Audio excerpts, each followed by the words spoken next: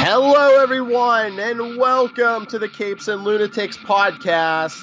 As always, I am Phil, and joining me, my co-hosts, Lilith and Charlie.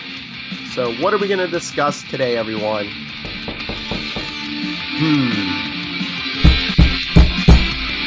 Wait, who's that? Oh, hi guys. Sorry to interrupt your podcast. I was let in the front door. I hope that's okay, Phil. Hey, Ray. You're always welcome. What's up? Oh, cool. Well, it's a little important. I'm here as a herald of Khonshu. Phil, Khonshu actually really wants to see you. Really wants to see you. So, are you available? Of course. I'm always available for you and the great Khonshu. Okay. Fight me, Moon Knight nerd. Whoa, Hey. Settle down. He needs our help. Well, yeah, it's Khonshu tells me it's a very important matter that cannot be resolved unless it's face to face. So he made it imperative that I bring you over to the Grant Mansion. All right. Well, I can come with you. I know the hip language the kids use these days. I know, Charlie, but they need me. All right. So I'll be back really in no time at all. What about our Quasar podcast, The Quantum Zone? Well, I'll be back. All right. Chill. Yeah, sorry, Charlie. Sorry, Lilith. We're gonna have to kidnap Phil, literally. So come with me, Phil. Let's go. All right.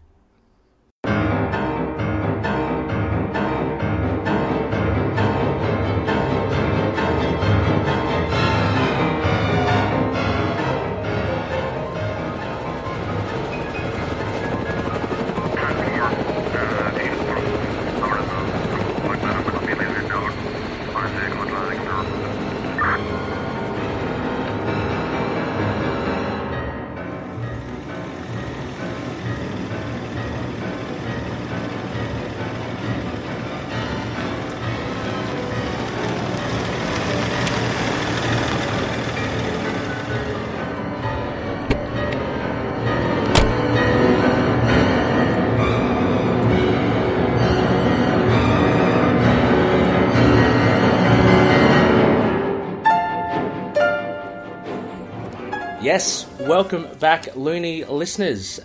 This is another Isla Ra episode, a special Isla Ra sessions for you, and we have a very special guest for tonight. We are, as you've heard, I've had to kind of take him from his podcast show and bring him over to Grant Mansion. We're sitting here, nice plush leather chairs. We have the fire roaring.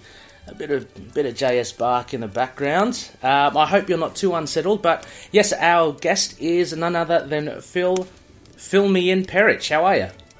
Hey, I'm great. How are you? Yeah, good. It's so cool to have you on the show. Can't wait to get into your books, your Isla Ra books.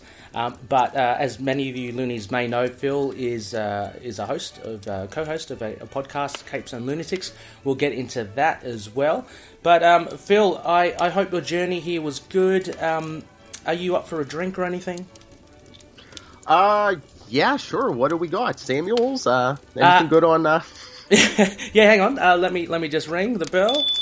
Okay, we'll wait for Samuels to come along. Look, Samuels can whip up anything. Like, seriously, between you and me as well. You know, just push his boundaries.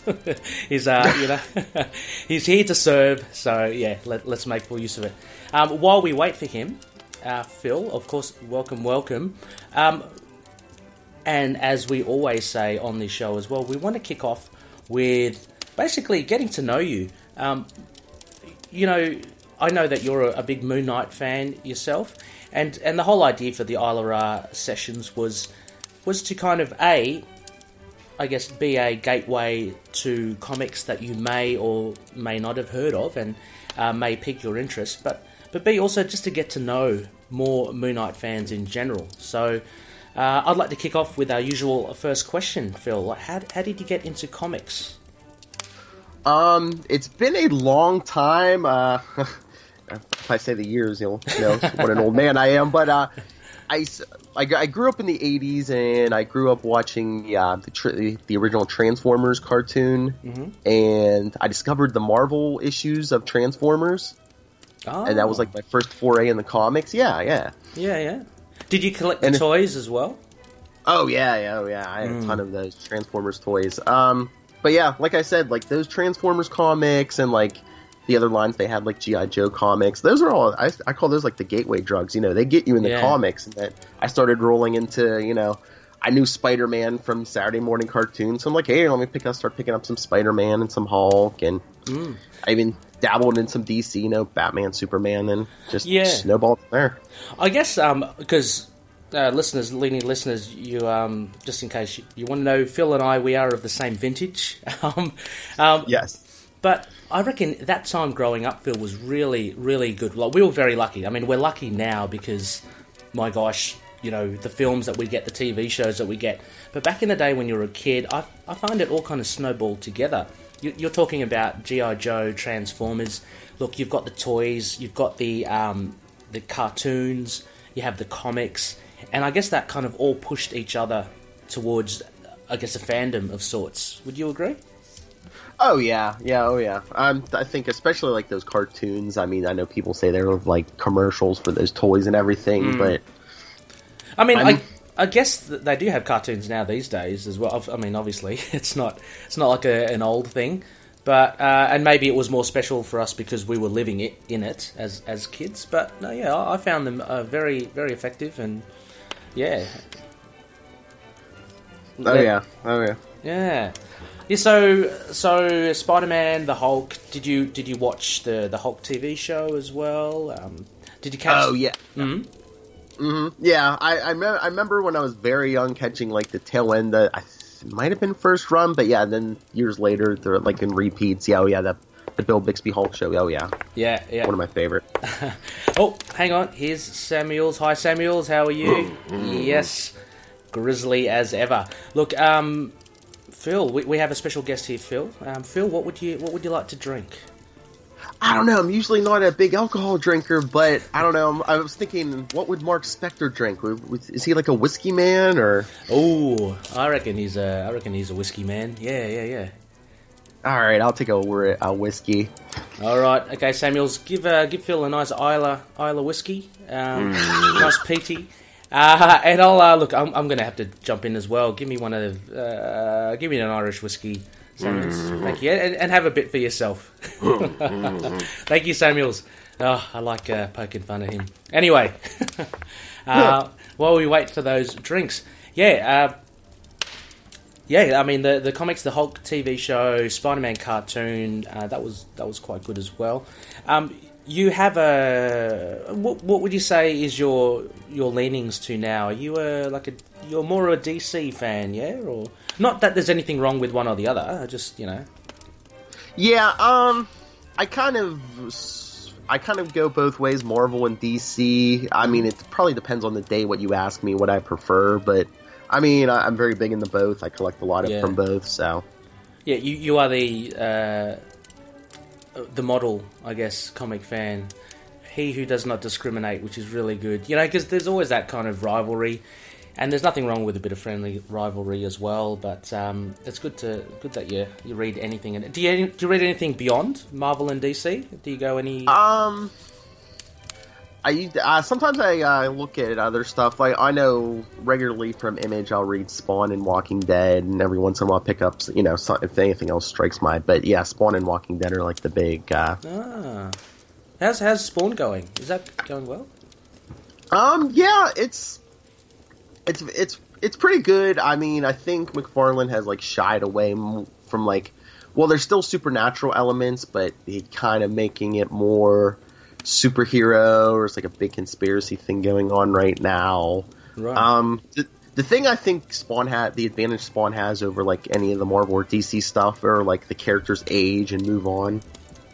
Oh, okay. So kind of like Judge Dredd in the way.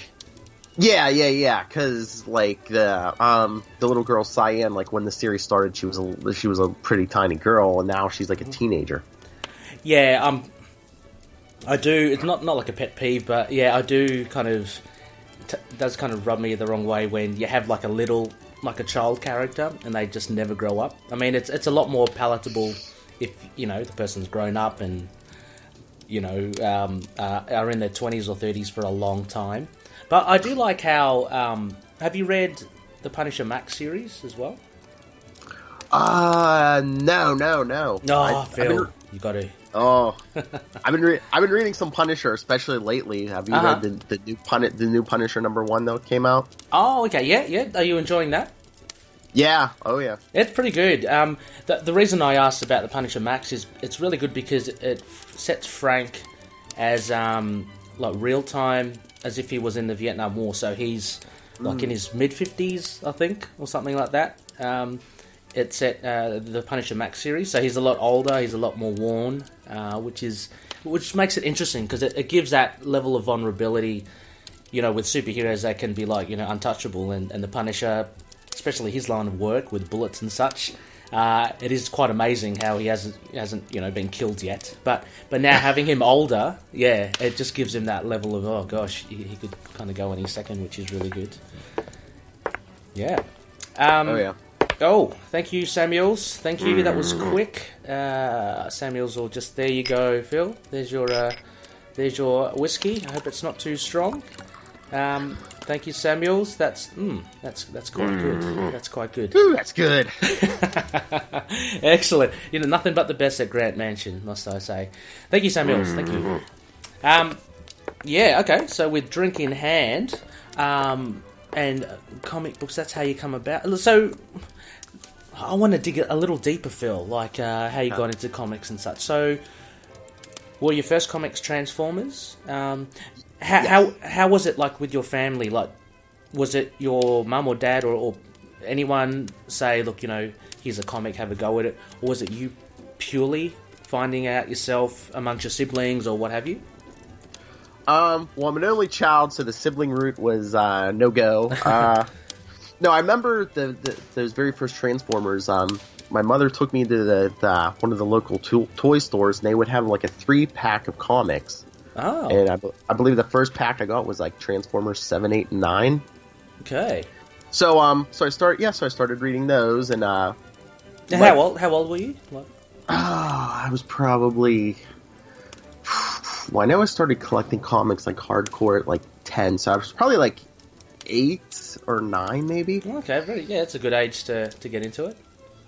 Yeah, and I mean, my mother was always a big reader of like books, not comics, but so the you know, her attitude was like, well, at least he's reading something, and yeah. So she would always pick me up stuff or something. You know, if my dad was on his way home from work, he might pick me up something at the local corner store. You know, we used to have the spinner racks in all of our convenience stores or grocery stores. Yeah, that's really encouraging. I mean, that's really nice to hear as well. I mean, I know my mum was very encouraging as well. My dad actually absolutely hated me collecting comics. You know, thought it was a waste of money. Yeah, which I think maybe partially now is a kind of a response to it from my childhood.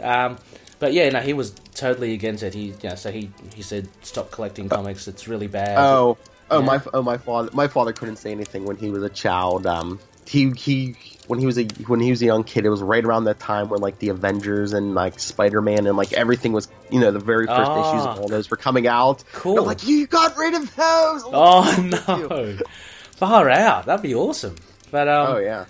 No, that's really cool to hear that they're very encouraging for it, because I was going to ask as well, like what the rest of your family thought of comics. Your mum's quite bookish, so that kind of makes sense. Yeah, right. Yeah, and your local comic book store. What we usually do as well on the Isle of Ra, and we are big supporters of local comic book stores. So # support your LCS.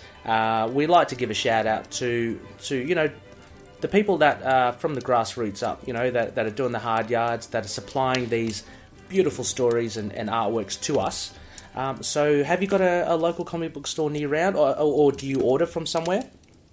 No, I have a local place. It's like right on my way home from work. It's Infinity Comics in Murraysville, Pennsylvania. Cool. It's a really small shop because like the owner is like the only employee.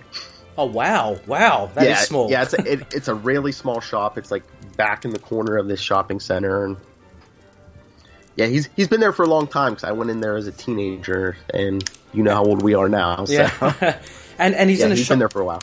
And he's in a shopping center. Like, I'm assuming there are cinemas in there as well. It's just like more retail. Like he's between like a pizza shop and it used to be a Radio Shack before they went out of business. Now it's like an eyeglass place. Yes. Oh, okay. Because I was about to say, like, you know, with the movies and all that out, you know, I can't imagine one man show trying to tackle like a plethora of customers. Because I can only imagine, you know, if the Avengers Infinity War or something was on show and it's in a shopping mall, there'd be a lot of interest in comic book shops. I mean, I find there's a curiosity from non-comic book fans. My LCS has moved to a temporary location because their property where they've been for 16 years, they've been asked to move for development. So they've moved to actually more to the heart of the city. And it's really funny. I went there the other day just to finally collect my stuff and have a little chat with them.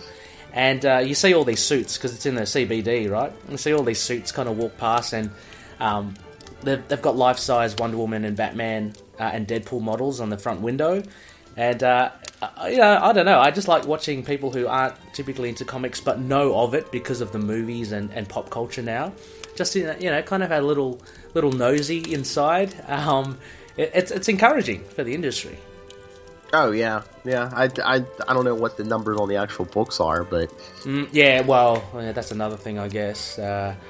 But I tend to be an ostrich in the sand there, so let's not talk about that. They're still going. Yes. Let alone the Moon Knight ones. But hang on, let us describe for us that Infinity Comics. As you go through, it's a small store. What do they sell? Do they sell trades, collectibles, figures, cards? Now he sells, you know, your regular monthly copies. He sells trades and graphic novels.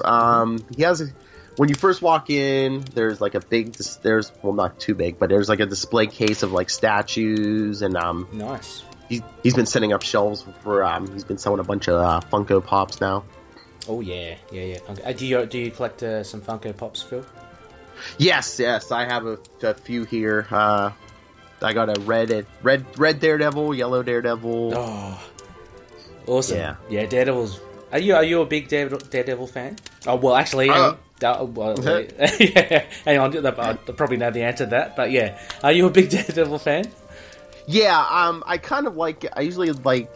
I mean, I read cosmic stuff too, but I'm probably the biggest fan of like the street level stuff. You know, like Spider-Man, Daredevil, and on the other side, like Batman, Nightwing. Because Looney listeners as well. Obviously, Capes and Lunatics are part of the Collective, which is a band of like-minded podcasts coming together. And they cover anything from, you know, all pop culture stuff to comic book characters. And Phil, you recently-ish have started incorporating the Quantum Zone in Capes and Lunatics, which is basically Quasar, right? Oh yeah. I've loved that character since I discovered him. What was that? 89. So yeah, I was like 11 years old. Yeah. Yep, and Quasar was fortunate enough to have the caliber of Mark Gruenwald writing. I mean, I'm take it you're a fan as well. I absolutely love his writing. Oh yeah, I love Mark Gruenwald, and I'm so sad that he's gone. Yeah, that, if I could have picked one person to talk to on my podcast, it would have been Mark Gruenwald. Yeah.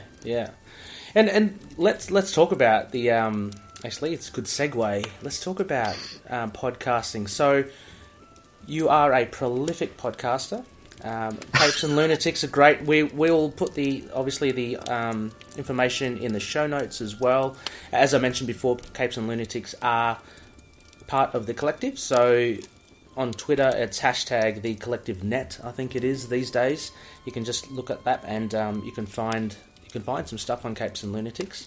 There are offshoots of Capes and Lunatics as well, isn't there, Phil? Sidekicks? I know that's... yeah, that's our other one, our Capes and Lunatics Sidekicks. A lot of that is like the Quantum Zone where we review Quasar, and we have Wade's World where we do like Deadpool stuff. But yeah, the Sidekicks is more like we review older stuff, and then Capes and Lunatics proper is the we usually talk about newer stuff, comics, TV, movies. Yeah. And so, how did you get into podcasting? Like, what was the driver for it? It's kind of funny because, like, I have a job. I've been there for a while now where I'm fortunate enough where I can listen to podcasts, like, such as this one, at work. So I was listening to other stuff. What was this? Like, 2014 and 2014. And I was listening to basically music and stuff. And I was like, you know what? Let me check into I knew nothing about podcasts. I'm like, I've heard of these podcasts. Let me go check.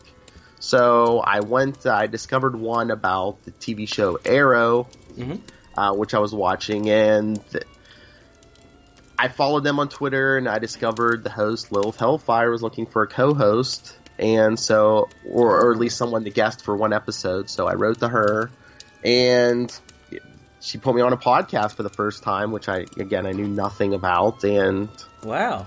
Just after a few years, after that, I got hooked up with the Southgate Media Group, and I started some podcasting. And then oh wow! And how do you know? So that's amazing. It's the first time I've heard of it as well. But I didn't realize that you found podcasting through Lilith. That's pretty cool. Yes, yeah. That's what I said. And she's like my Obi-Wan Kenobi. She taught me everything I know. And how about the irrepressible Charlie Esser? How do you know him? Well, we were. I was doing some stuff for Rob, who runs our network. He was doing the Nuff Said podcast, which is like everything Marvel, and I guess Charlie had been writing to him, and he started doing a blog, and then Rob said, "Oh, this blog is good." He says, "Why don't you do a show?" And he named it after the blog, Super Connectivity, and then he said he was looking for someone to co-host with Charlie, and after, like, I don't know, an episode or two of him doing it himself, he says, Phil, he's like, Phil and Charlie do this together, so. Oh, nice. We've been doing it ever since. We just passed 200 episodes a little bit ago for Super Connectivity. Yeah, that's a massive milestone, and I would urge loonies to check it out as well. There's really nice repartee between the hosts as well. I do. I've heard. Truth be told, I hear more of you and Charlie, a little less of Lilith. She's on because you cover stuff like Angel as well, yeah. The TV show.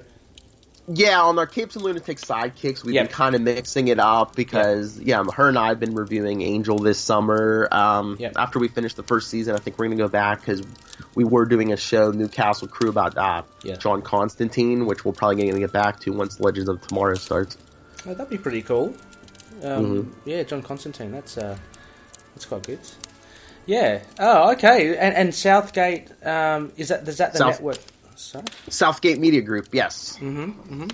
Okay, right, and they do a whole swag of podcasts as well. Oh yeah, you could find just about anything. Yeah, right. Any topic, really. Yeah. Because look, and I mean this totally genuinely as well, Phil. Just having listened to yourself and your radio voice, I would have thought that you had. I thought that you probably did radio before. So no. I mean, it's just quite interesting how podcasting, you can get into it and stuff. That's and also as well, you mentioned Charlie doing the blogs. Truth be told, actually, I think that's how we stumbled onto you guys as well. There was a blog about Moon Knight. Yes, I wrote a Moon Knight blog. Yeah, for Capes and Lunatics blog. Yes. Yeah, and that obviously Connor and I, we trawl the interwebs for anything Moon Knight, and we came across that, and it was a really good article. So that's when I think around the time we got in touch with you, and then things kind of snowball from there. And look, we've got the collective now, so that's pretty cool. Oh yeah. And also, look, oh man, I am on fire with segues at the moment. Speaking of Moon Knight, Phil, and writing that Moon Knight article, I do know that you are a big Moon Knight fan as well. Take us and the listeners back as well. How did you get into Moon Knight as well? I mean, like, That wasn't as long. Like, I had read Moon Knight in other places, like West Coast Avengers, and like, I know you guys have been talking a lot lately about the Round Robin crossover in Amazing Spider-Man, but I really didn't get into Moon Knight's book until the Charlie Houston run. Oh, right. Okay. Well, but once I found it, I was on fire. I'm like, how have I not been reading this character? So I went back. I got most of the Mark Spector issues. I think I'm missing 2 maybe. I even went back further. I got the first volume of the Essential Moon Knight, where they do the black and white reprints. Yeah. I love those. They're good. They're so light as well. Like the size of them. Yeah, the paper stock makes it just so light. That's where I read those. That's where I read those Hulk magazines the first time. Ah, lovely. And what do you think? Like being introduced through the Charlie Houston run in 2006. How have you found the older runs, like the 90s Mark Spector? I mean, you are a kid of the 90s like myself, so I'm sure you have an affinity with the 90s anyway. You can kind of understand where the 90s stories are coming from.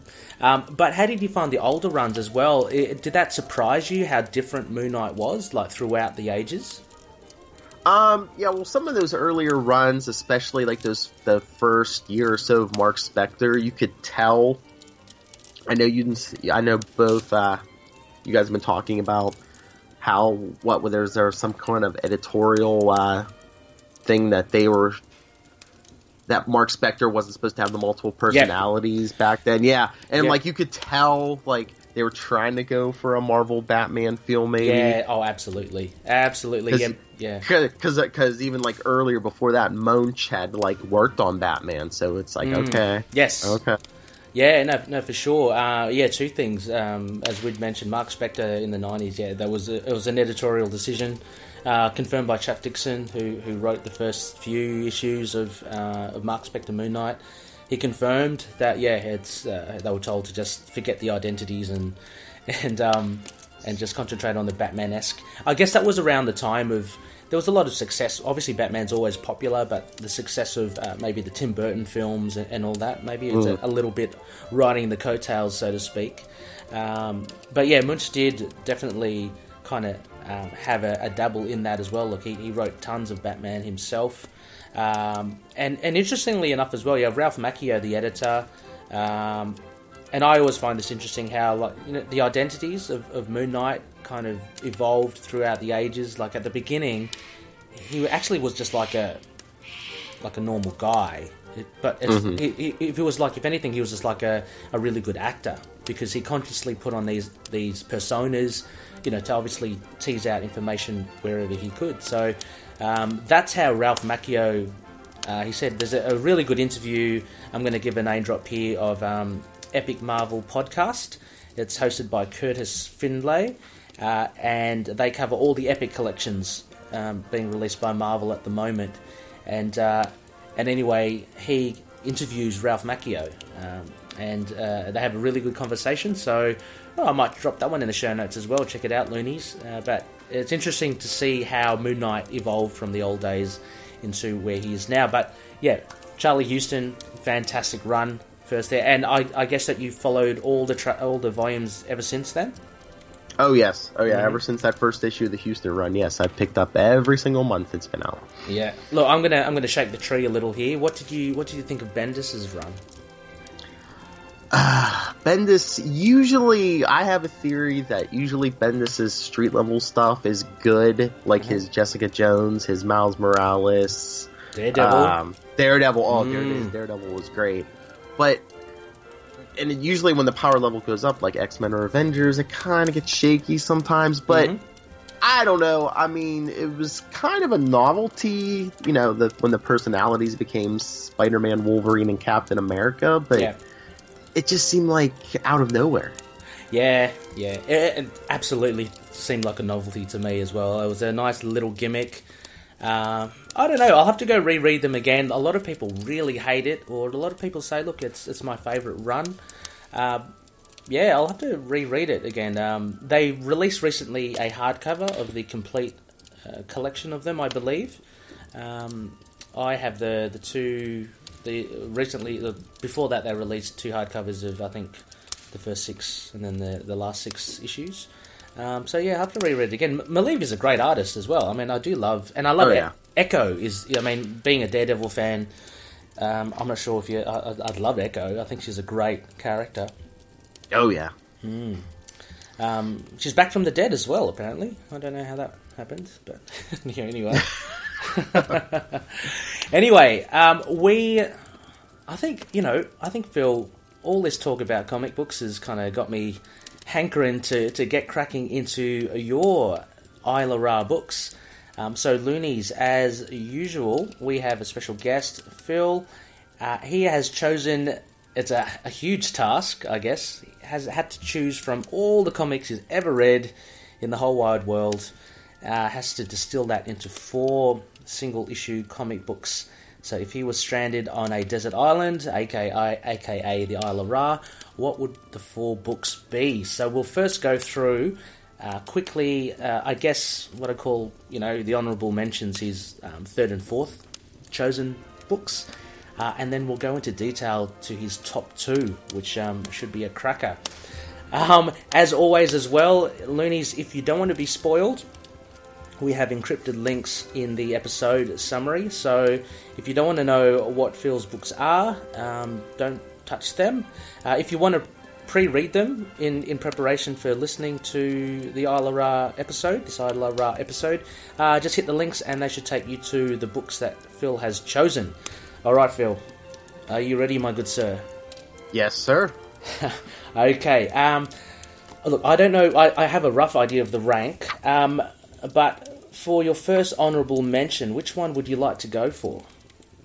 Well, why don't we start with the Flash number 79 from August 1993. Ah, yes, a very good one. Let me just pull this one up. Excellent. Yes, The Flash. Very cool cover. I know. I do love The Flash. I don't know much about him. I just like the idea of him. I used to watch the 90s TV show. Did you do that as well? Oh yeah, that's kind of what got me into The really? Flash to begin with. Yes. John Wesley Shipp. He was pretty cool. He was quite a bulky Flash, but he pulled it off. I remember, and I remember actually having a bit of a crush on. What's her name? Amanda, I can't remember her name. The doctor, the good doctor. Oh yeah. Amanda Pays, yeah. Amanda Pays, yeah. Nice English accent there. Phil, would you please do the honours and just give us the credits for this issue? All right. Let me have a look. Oh, there we go. So I know it's. Sorry? Oh, here we go. Yes. Yeah. The story's by Mark Waid. Mm-hmm. Greg LaRocque is pencils. Roy Richardson inks. Tim Harkins letterer. Gina Going colorist.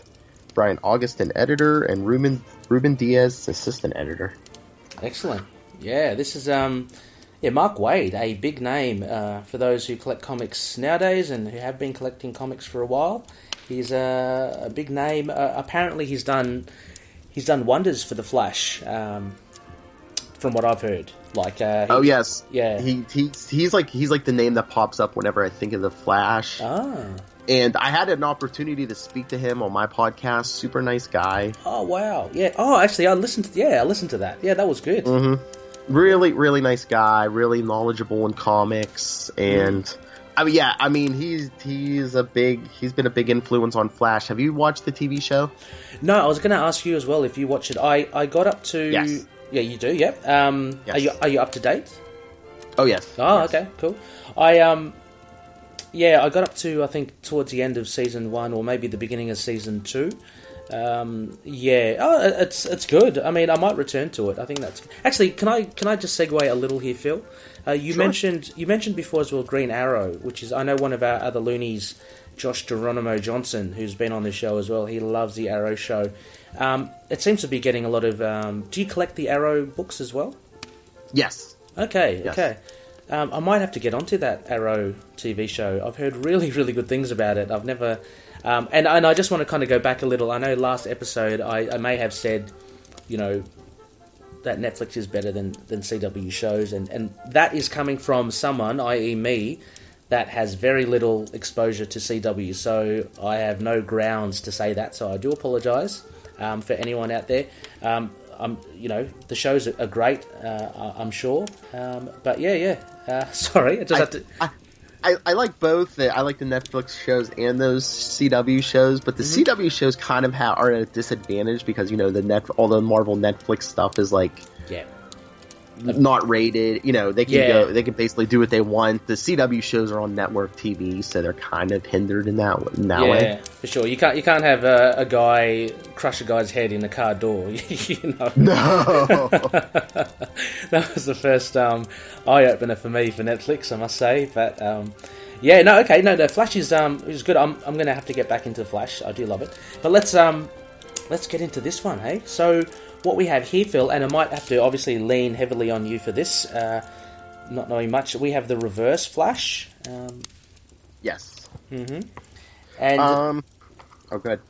Yeah, no, just in a nutshell, kind of what kind of goes through in this issue, just for the listeners. Well, this one, just like all my other picks, are basically like a wrap-up of like their arcs. Mm-hmm. So, basically, this one is Wally West, who's the Flash at the time. Barry Allen was quote-unquote dead. Mm-hmm. And he's finally face-to-face with the Reverse Flash because, what was it, like 6 months before this, Barry Allen had seemed to return from the dead, alive with, like, memory loss and stuff. And But then he started going crazy, and, this was like, Wally worshipped Barry Allen more than he worshipped his own father and stuff, and it basically crushed him until he found this clue that Barry Allen wasn't Barry Allen, and it turned out to be the time-traveling Eobard Thawne, the Reverse Flash. Yeah, is this the Reverse Flash the same one from the TV show as well? Yes. Okay. Yes. Okay, cool. No, I love it. I think this was a really cool issue. I love anything of that classic thing where the hero goes up against their absolute counter opposite, and you get none better than the Reverse Flash here. I wish he had a better name though. So his name is Reverse Flash. Yeah, when they created him, it was probably the 50s. It was either 50s or early 60s, and they called him Professor Zoom, the Reverse Flash. But I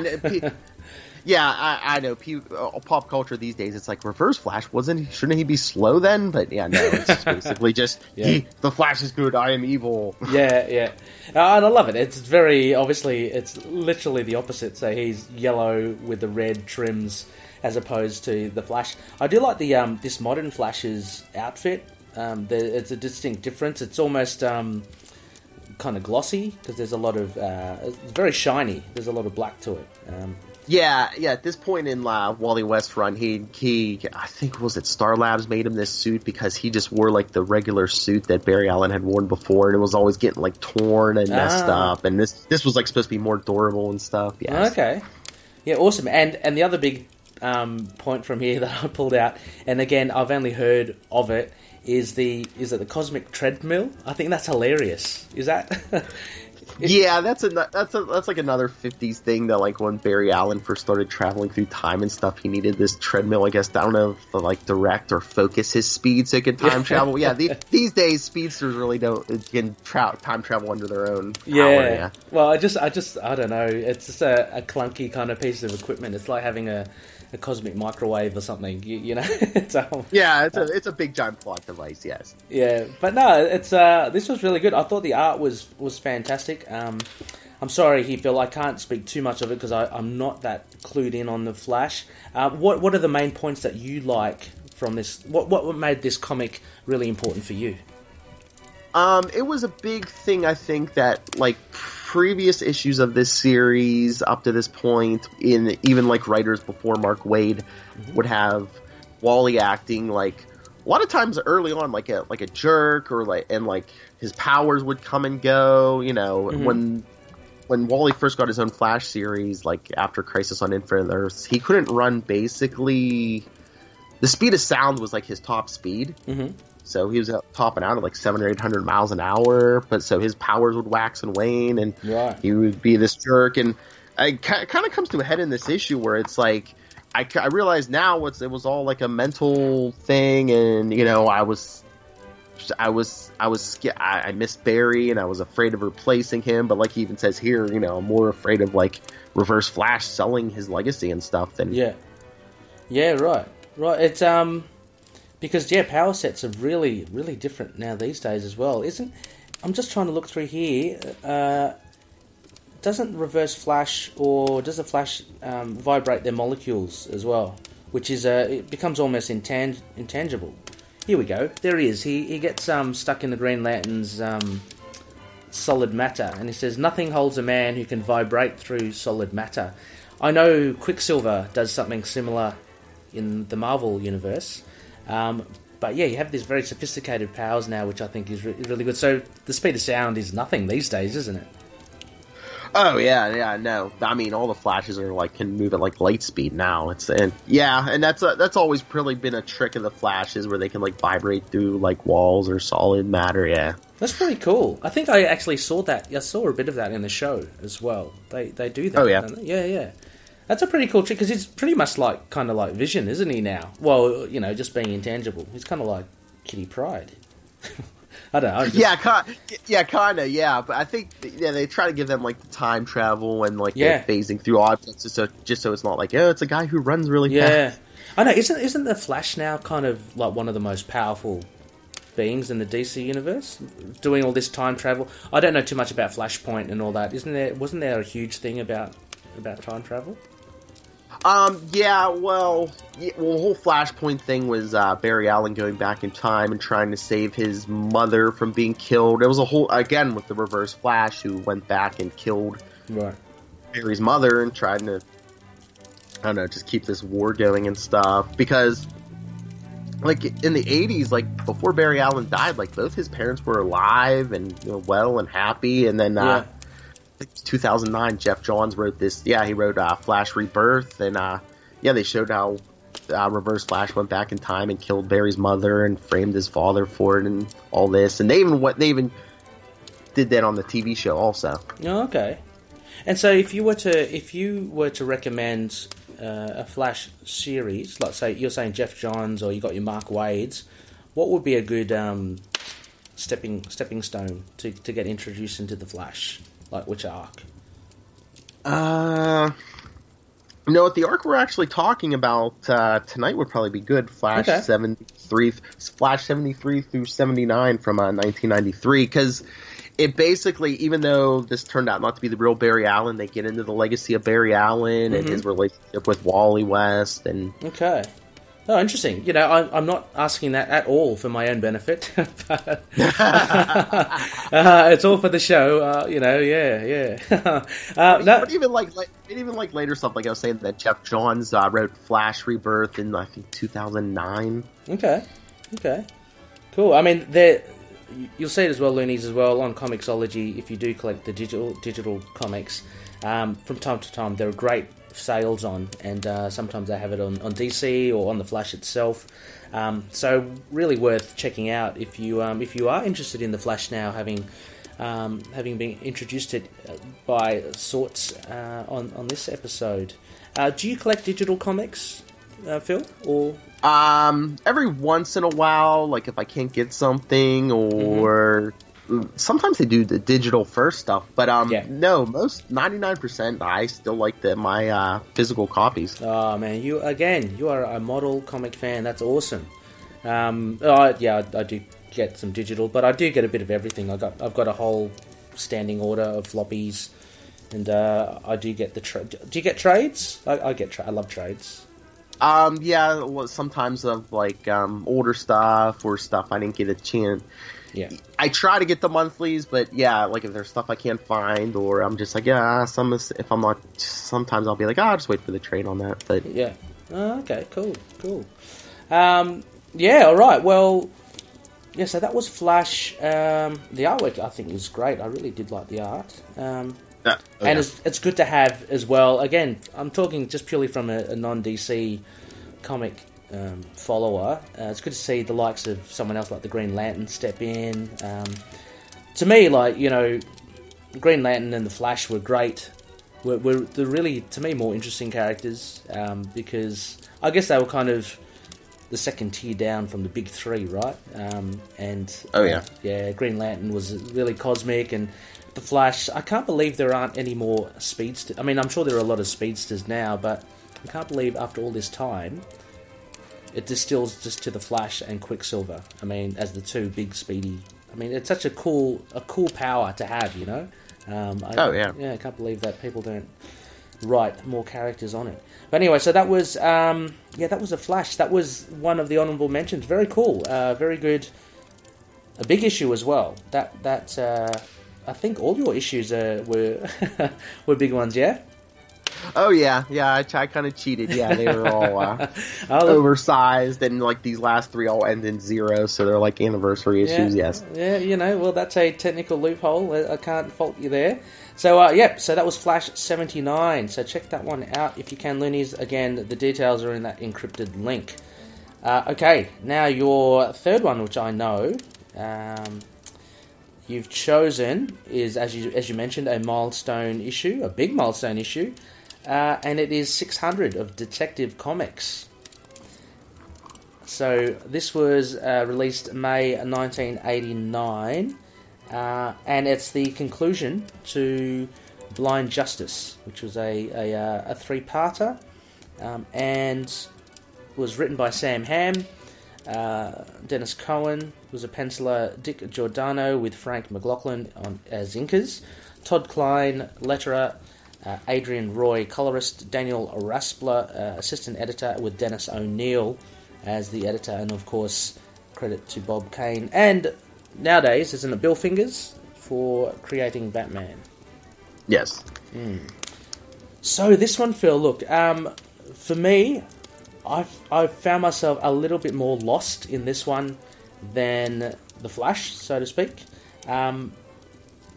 This was a good one in the fact I did love the idea of the mind controlling. Was it the mind? It's kind of like remote control. Remote control people. I think that was really cool. But yeah, take us through. What's the gist of this? Maybe if you can explain the whole arc, if that makes more sense.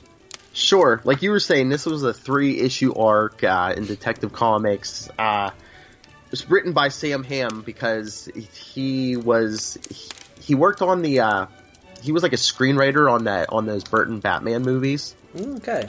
So that was like a big deal for them to get him at this point. So yeah, he wrote this three issue self-contained anniversary story for Detective Comics where there's like this. There's this corruption in Wayne Enterprises where they this group is like basically I don't want to say they're not making killers, but they, like you said, people are able to transfer their minds into like the bodies of these like almost look like steroid outed killers. Yeah. And it's really interesting because, of course, Bruce Wayne and Batman investigate, and these corrupt guys are like, wait, we don't need Wayne in here. They don't know Bruce Wayne's Batman. So first they try to get the government to go after Bruce Wayne by saying, what were you, what was this guy doing overseas all those years? He was training to be Batman, but yeah. They're like, look, he was hanging out with some pretty shifty people overseas. I think he's a terrorist or something. Yeah.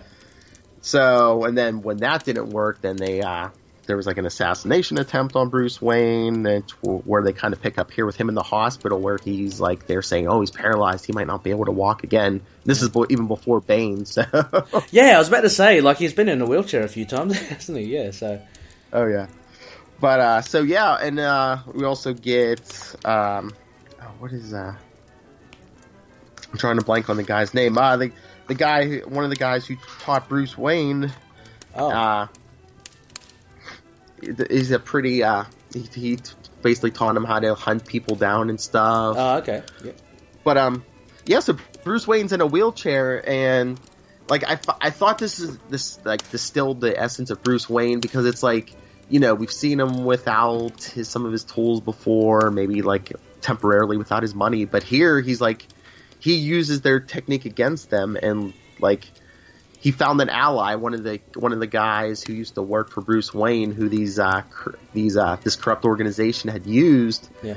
And he's working with them, and this young guy Roy says, "Well, you need, he's like, I can help you." And Bruce Wayne's like, "You don't know the first thing about being a detective. You don't know how to fight." He's like, "Why would if I had the right pilot?" So basically, Bruce Wayne uses this guy, to get out there as Batman. And I there's like funny scenes in here, like.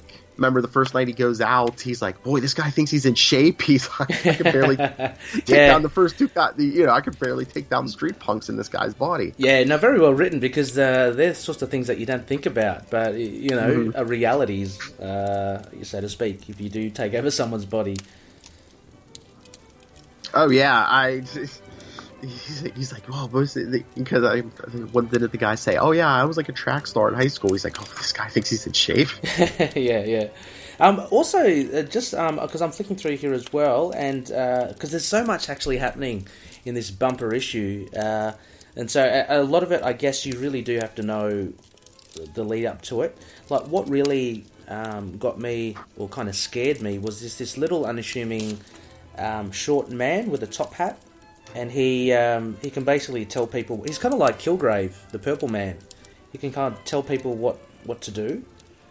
Oh yeah, I believe that was the scientist who invented this whole thing, and so of course the organization's like, "Oh well, we need loose ends," Yeah. And so he basically uses the device instead of he does transfer bodies here, but he's able to tell people what to do, like they showed, he made the one guy unable to lie, he made another guy, he's like, "You're paralyzed, you can't even move," and so mean. He says, "You're limp as a noodle, and you'll stay that way for the rest of your life."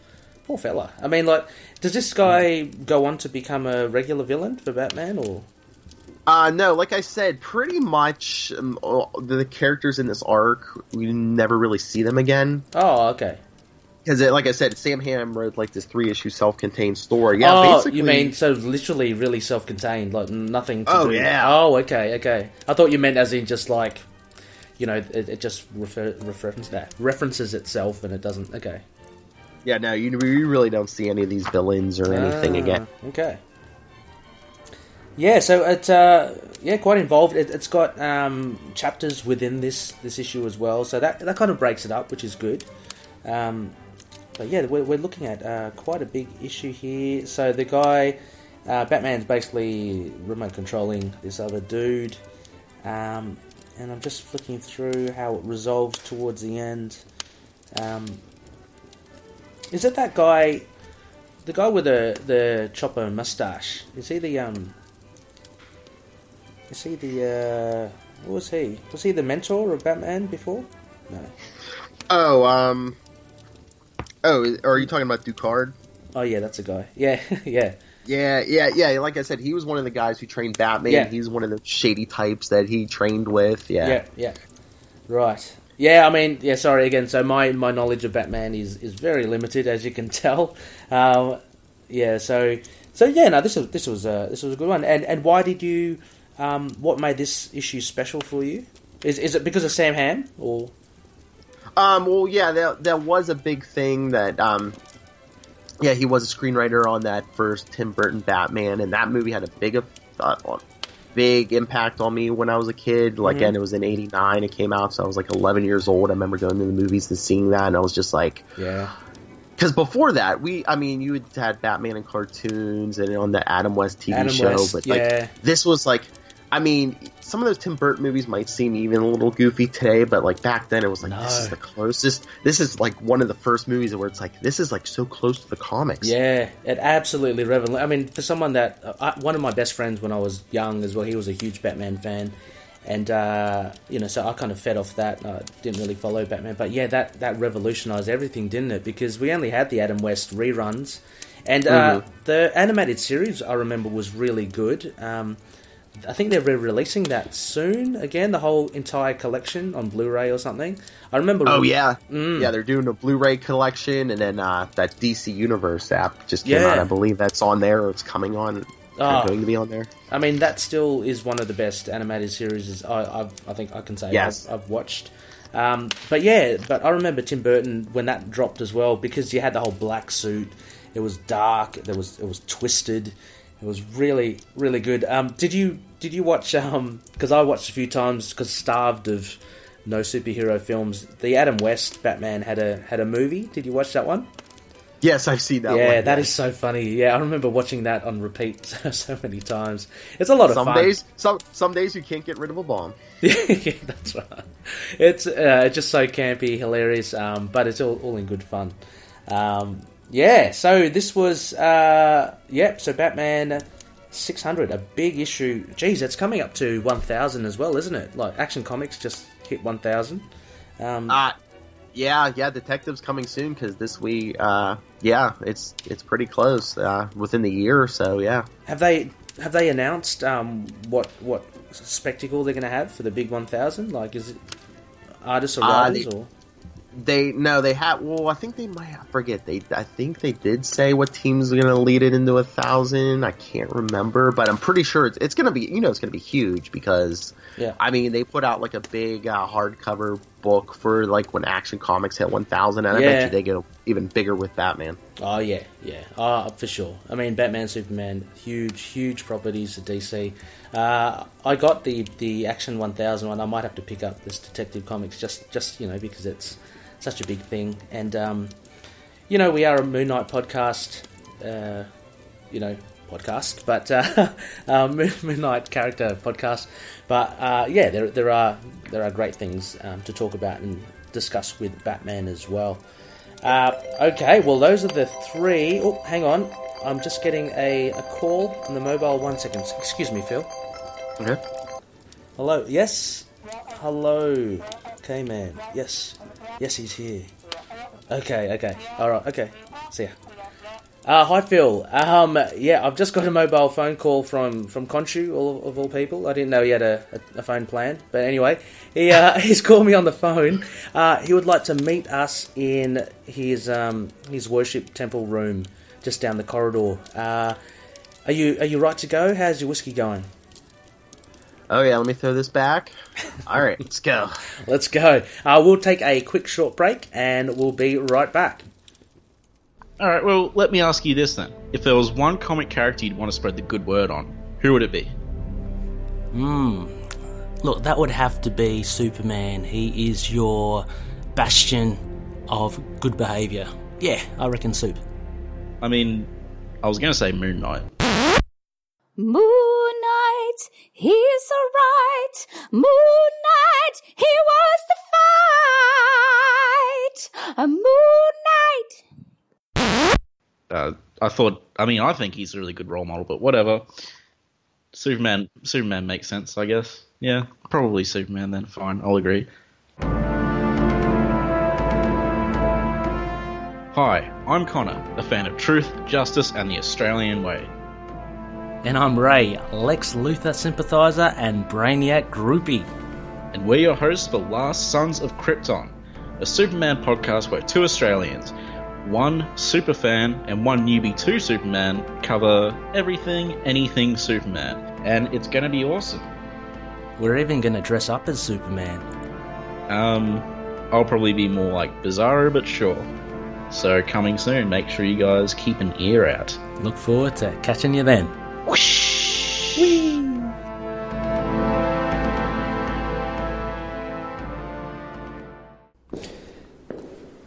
Yes, Phil.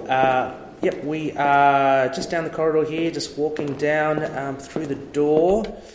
Yep, and as you can tell, big. How do you like Khonshu's little trophy room here? Big and dark, and it's smelly. There's Khonshu's statue there. Okay, all right. I think we're just gonna wait here for the K-Man to arrive. Right, so Phil, we have your last two coming up. They are bumper. I can't wait to get into these. So I think why don't we might ask Khonshu to whisk us away somewhere to discuss these last two. What do you reckon? Where should we go? Ooh, I don't know. The sky is the limit. Have a little think. Hang on. Have a little think while Khonshu comes around here. Hello, Khonshu. Hi, Phil. bow your head. This is Conchu. Hello, Conchu, how are you? Who disturbs the great Khonshu? Yes, we heeded your call. Phil is here. I actually interrupted his podcast episode just to bring him in. We had a nice little chat though in the living room there. But you wanted to speak to Phil for any particular reason? Hello, Phil. Phil the Imperish, how are you? I am good, almighty Khonshu. You know why I brought you here today? I believe so. You have a lot to answer for. A couple of days ago, you, me, and Eon, we went out for a couple of drinks, and I believe you owe me $1.49. Oh, and I see. And you knew and the cosmic awareness told you I would give you that. Here you go. Thank you very much. I believe it was that caramel slice that you ordered, but that's fine as long as you pay me back. I am happy, and Khonshu is almighty.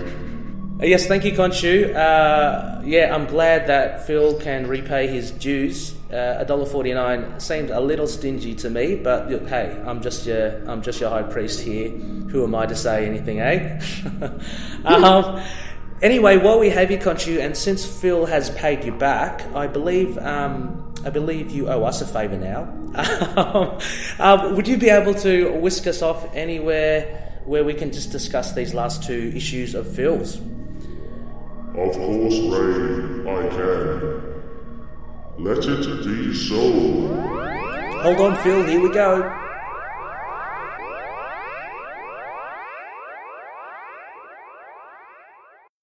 Hi, this is Dave. And I'm Stu, and we're from the Signal of Doom. We're proud members of the Collective, and you're listening to Into the Night, a Moon Knight podcast.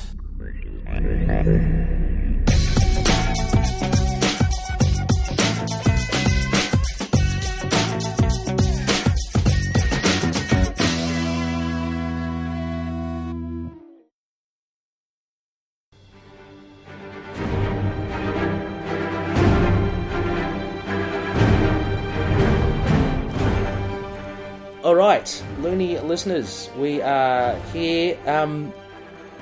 Where does it look like we are, Phil, by any chance? Do you know? Could this be Avengers Mansion? Oh, yes, it does. It looks cleaner. The air smells fresher. Yeah. I think I saw Jarvis. I think you're right. How refreshing to meet someone who appreciates the fine thing. Yeah, this is a pretty funky dude. Well done, Phil, for picking a good pad. Thank you, K-Man, wherever you are, for taking us here. Let's go sit on the terrace there. Okay, cool. I can see the Quinjet out on the tarmac there. I can see other complexes nearby. Yeah. So, Phil, we are onto your last two books here. The sun is shining brightly. It's just everything seems fresher and everything seems better here, Phil. I don't know why I'm hanging around Grant Mansion, but anyway, we're here for your final two. And look, I'll put it to you, Phil. Which one would you say is coming in at number 2 for your top 4 list? Well, why don't we do Daredevil 300? Woohoo! Daredevil 300. Yes, Loonies. As mentioned and as professionally concealed before, as I did, Phil is a big Daredevil fan, and 300 Last Rites the last part 4 of 4. Now this is a bumper issue, Phil, and I hope you don't mind. We'd love to go through this, actually, before we do that, let's just go through the credits. Have you got the credits there for you, for everyone there, Phil? Yes. Writer D.G. Chichester, penciler Lee Weeks, inker Al Williamson, letterer Joe Rosen, colorist Max Sheely, editor Ralph Macchio, editor-in-chief Tom DeFalco, and special thanks to Mark Grunwald and Bill Battle. Excellent stuff. Now, I remember, Phil, around this time, so this was released 1992 in January. Yep. I love this run of Daredevil around this time. I'm not sure about you. I mean, obviously you picked 300, but D.G. Chichester, Lee Weeks, Al Williamson, those three, they did an epic run of Daredevil. I just loved it, and this was a culmination, I guess. I guess we can say it had it coming. He really built up this Kingpin this thing, but this was a fantastic story. Now, have you got your issue ready here, Phil? Yes. All right. Now this is a big issue. Oh, it's okay. So let's just go through what we the story here. So basically, look, we'll just run through page by page, but just very, very quickly, okay? Because I know that there's a lot of stuff here to cover. Yes. So basically, J. Jonah Jameson, he's in his office and he's talking to Daredevil, who's in the shadows. They're just discussing, I guess they're discussing the Kingpin and how he is a danger, basically.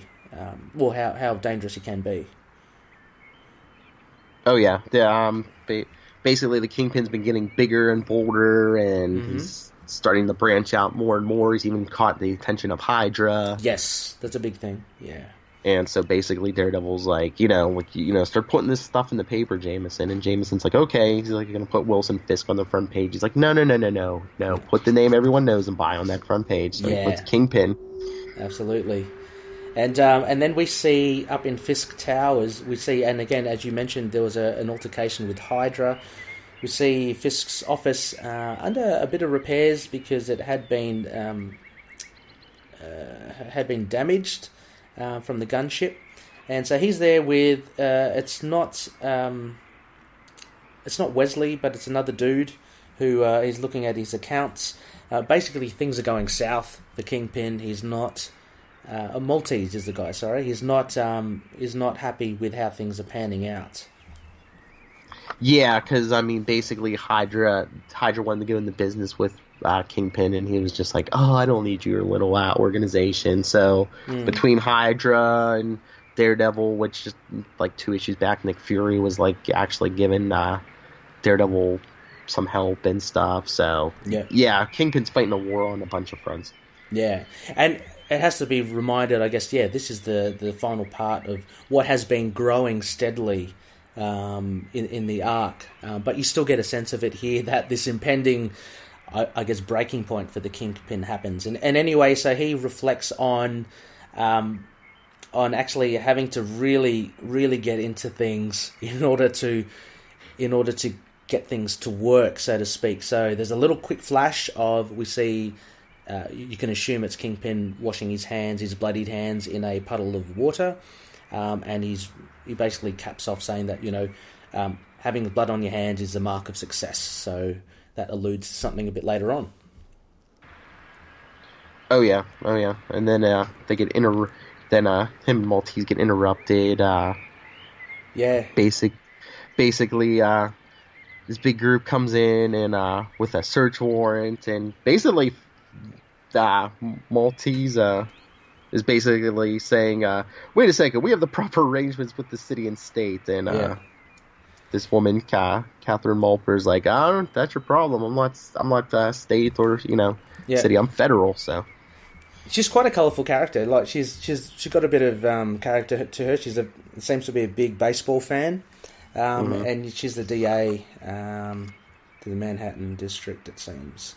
So anyway, we cut to they actually have the Kingpin in court, and she's kind of grilling him, so to speak. People at this stage as well are picking up the Daily Bugle's articles on the Kingpin, and things are setting in motion, basically an attack on all fronts at the Kingpin. Yeah, this whole thing is like it's been years coming ever since Frank Miller's Born Again. Yeah. When Kingpin messed with with Matt Murdock's life, so now it's kind of the reverse is happening. Yeah, and I loved it how it was such a build up to it, and because it just gave it so much more gravitas. when it does happen, because he's such an ominous figure. But you actually empathize with the man as well. He's not just your one trick villain. You get to see things from his side. It's really good. Oh yeah, and especially that flashback. We get the flashback of the bloodied hands. Yeah, the bloodied hands, and he actually does even more than that as well, doesn't he? He, as a little kid, he strikes this gasoline, which a guy has, and he kind of immolates the guy, and that ends up... Yeah, it's terrible, because it ends up... And my gosh, there's some things here it says... Let me read it. So basically, the floor of the warehouse explodes in fire, and the fire brigade come, and they say... they ran down from above then, some thrown by the blast. Most of the workers so fearful of the flames they'd rather take their chances with a shattering leap to the street below. Red human jelly mixes with the sooty runoffs. It's just really evocative stuff from Chichester, really grisly stuff, and you kind of are reminded this is the stuff that is on a young King Fist's shoulders, what he's just done. But yeah. Yeah, burned a building, killed people, all for $15. Yeah. But he's resolute about it as well. So the last thing he says, he did it for Mum and Dad and us. So he's justified it straight away. So it's a nice little look into his psyche, I guess. And that kind of draws us back to, like, he's been reflecting on that, and he mumbles $15. He's in the courtroom, fully grown, and Malpa's cross-examining him. And as he kind of leaves, I love this little panel here. He looks so sinister, Matt Murdock. He's just over the shoulder of Kingpin, and he just says, "Recess, free time, enjoy it while you still can, Willie." It's just a very cheeky little thing from Matt Murdock, and it's that kind of balance that Chichester does, where you kind of look at, going, geez, the Kingpin's getting kind of bullied here, although you are reminded that he is the villain as well. Oh yeah, he's had it coming. He's ruined lives many times. Absolutely. And so, go ahead. Sorry, no, go ahead. No, I was gonna say then next it's Daredevil meeting with the DA on the roof, and she's like, "Well, I think things seem to be going good, but I see some doubt in some of those jurors' eyes." And Daredevil's like, "Okay, do you need me to give him a little extra push?" Yeah. Yeah, exactly. And she's tossing up a baseball, very very distinct Malpa. So also as well then, so we're cut straight back to Kingpin talking with Maltese, his offsider. And we're brought back to this past event which happened, which will inform what later happens. And it's basically the death of what is it? It's a cousin. The cab driver. Yeah, they kind of showed this real quick in Born Again, where the Kingpin had his men kind of try to kill Daredevil, put him in a cab, and make it look like he killed this cab driver, and they were both going to drown in the river. But yeah, so they basically use a billy club of daredevils to beat the man to death, and they shove him into the cab, and hopefully that's it. And so anyway, this informs what happens next, what Kingpin's next move is, which is basically he goes to it's a parcel check. I thought it was like it's a parcel check where you keep where you can store stuff, and he's trying to get something from the guy behind the counter. Yeah, which seemed kind of weird to me. I thought Kingpin would have this locked up somewhere where, in his own building or something, but... Yeah, something that important you'd want somewhere else. Maybe he wanted it to, be somewhere very discreet, who knows, but yeah. That is no connection. No connection to him, yeah. So he's trying to get it out. He's trying to get it out, but all his accounts have been frozen, so he's haggling with the guy when Daredevil shows up. Yeah, and at this stage he's quite irate anyway, and I think the appearance of Daredevil kind of really sets him off, because he gets the shits basically, and he smashes through the barrier, the till barrier, and he just says, "Bloody give it here!" So he rips the guy through the barrier. and he grabs the parcel, which we all know is the bloodied Billy Club. And he just goes at it, at Daredevil. And this is the beginning of, basically, you see the unraveling of a man. Oh, I love this. I love that page, that big splash page where he hits Daredevil and he says, I've done nothing wrong. And then the next page is Daredevil wiping the blood off his chin saying, nah, you have. Yeah. I mean, you got full credit. Daredevil can take a punch. I mean, he's got Kingpin, who has a massive amount of strength. I guess he just rolled with it with his training. But Kingpin just takes, and we've got to remember as well, Kingpin, as being as fast as big as he is, he's quite a fast dude. He's fast and he's strong, so he just flies straight up those escalators, and it's basically a big chase between Daredevil and Kingpin. It just shows the desperation of Kingpin. Yeah. But I just love like this next page where they're racing through the Port Authority bus station, where like. Chichester did this a lot with his issues where like he really got into the Matt Murdock's senses. Yes. He colorfully describes here what the bus station smells like. Yeah. With urine and feces. Yeah.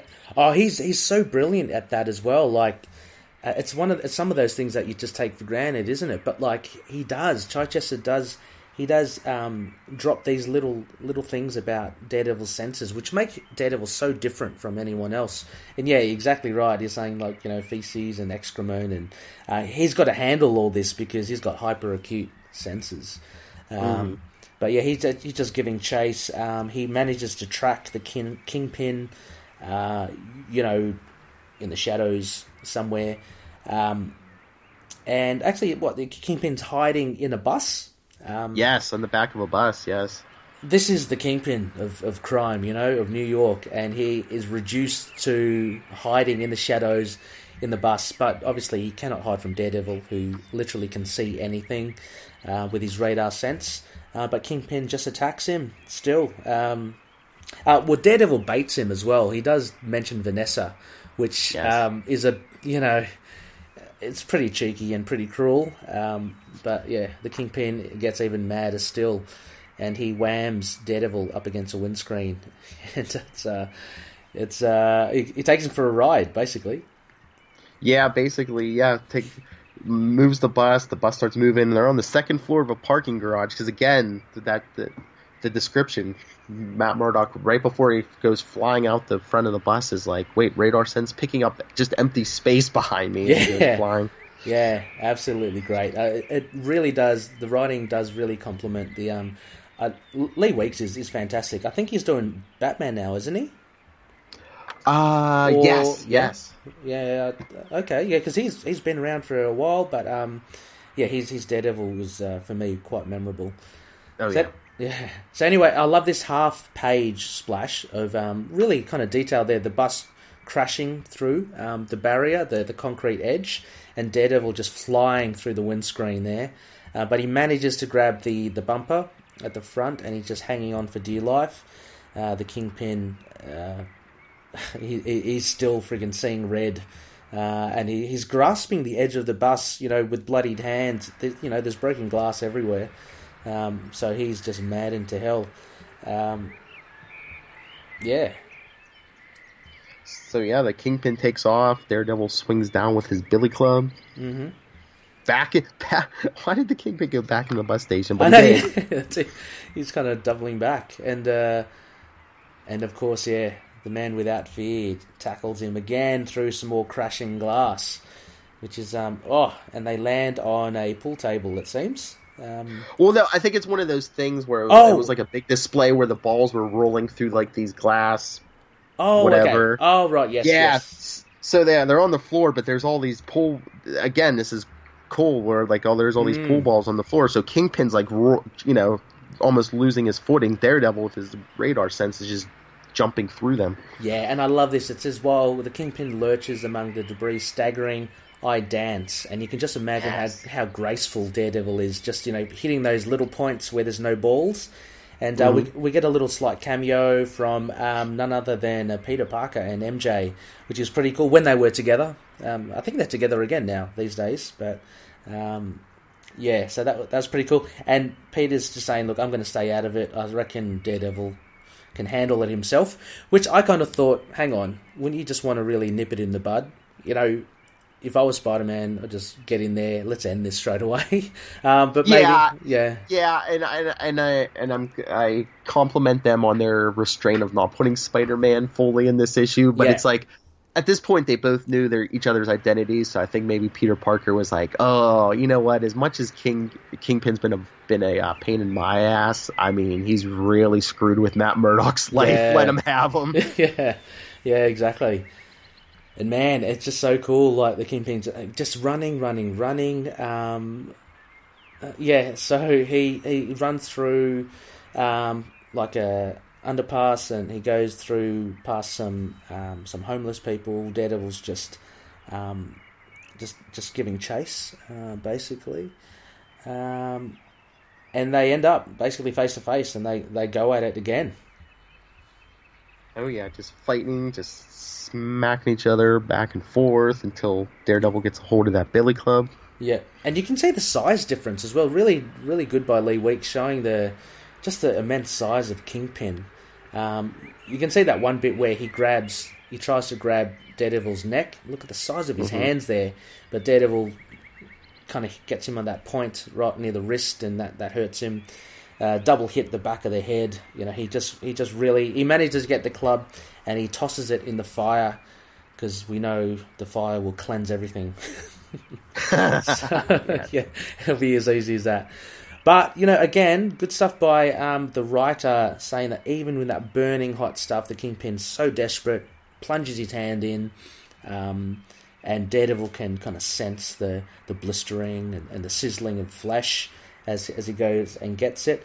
But by then, it's too late. It becomes worthless. Now, I guess the charred wood in his hand.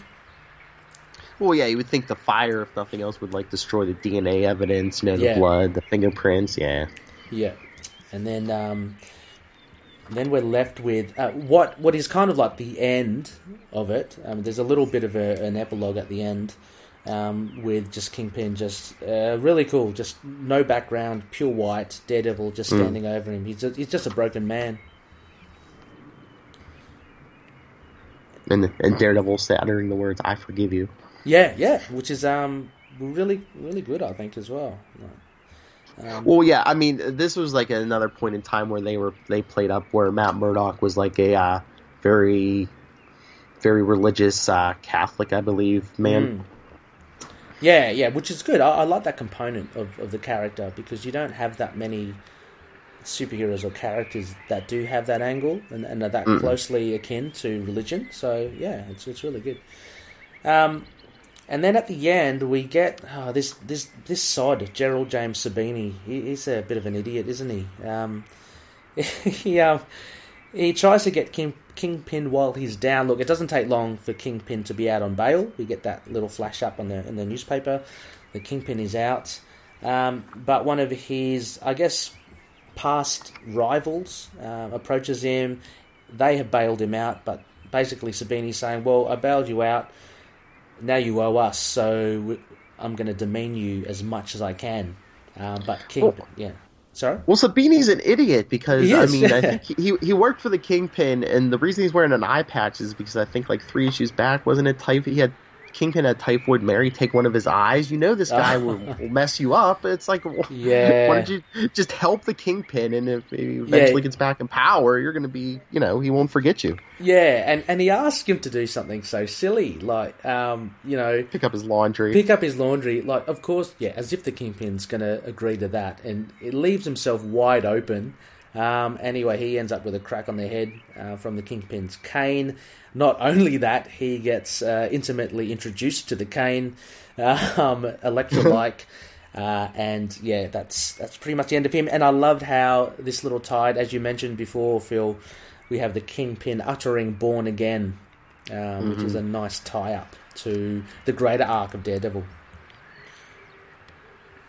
And actually, not only that as well, and again, so they come in, the crooks come in and they give chase, and Kingpin as well is not beneath him. He is hiding in the garbage, doing whatever he can to survive. He's a survivor, so he does that. And then we get, again, a nice cyclical thing of him plunging his bloodied hands in the gutter with the puddles of water, and him uttering a little blood on his hands is a mark of success. So a nice bit of writing there. Very full circle, as you said. And then basically it ties up. There's a little bit with Matt Murdock, and again ties up. You say full circle as well. You got him standing in a plush office, offered to him by Malpa for his help, and him actually regaining his what do you call it? His lawyer license. His law license. License. Yeah. So he's back. He's on the up again. It almost reminds me, Phil, of, have you ever watched that movie Ricochet? Is it Ricochet? With Denzel Washington and John Lithgow. It was in the 90s, I think. It was a really cool seesawing battle. Like, you'd see one moment, you'd see Denzel, who's the hero, on a peak, and John Lithgow, the criminal, down in the dumps, and then it swings, and Lithgow gets the upper hand. And anyway, it's the same thing with Matt Murdock and Kingpin. I see Matt Murdock is on a high here. Everything seems to be working for him. He's got his law license back. The Kingpin is down, and the Kingpin is at the bottom. But you just know he's going to climb his way up again. Yeah, I mean, I never saw the movie, but yeah, I mean, Matt Murdock lost his law license in Born Again, so this was years and coming for the Kingpin and Matt Murdock. Yeah. But really, a really good issue here, Phil. I'm really glad that you chose this one. I guess no real reason to ask you why you chose this. Because your love of the character and the summation of what this issue is, I guess. Oh yeah, just the big culmination of his battle with the Kingpin that had gone on for years, and like we said, just Chichester's writing was just so great. And yeah. Oh, fantastic, and I'm glad we are in Avengers Mansion here talking Daredevil. Only a part-time member, but he's revered amongst his peers for sure. And finally, Phil, we have your big number one issue. This is a doozy as well. Would you mind revealing this to our loony listeners? All right, this is Captain America issue 350 from February 1989. Yeah.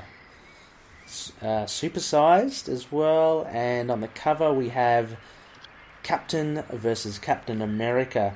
I have a few questions about this suit a bit after I'll ask you, Phil. But okay. So this was this is titled Seeing Red. It's a milestone. Mark Grunwald is a writer. Kieran Dwyer pencils with Al Milgrom, inker. Jack Morelli letters. Greg Wright colors. Ralph Macchio editor, with Tom DeFalco as chief. So, for those Captain America fans, you're in for a treat here. This is a good one.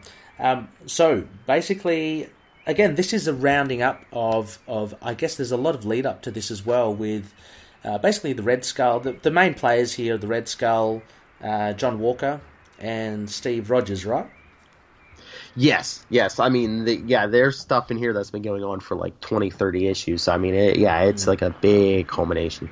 Yeah, and this actually has a story at the back, which is which feeds into, actually, it's almost like a prelude, right, to this story?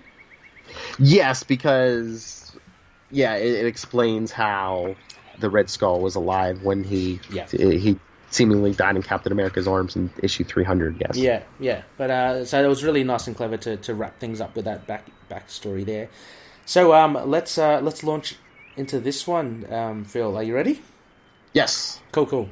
Okay, so we get a glorious shot first of what looks to be Steve Rogers. We know it isn't, but nothing but his budgie smugglers, and he's saying, "I'm ready. Ready for what?" facing down 5 men dressed as Captain America. Yeah.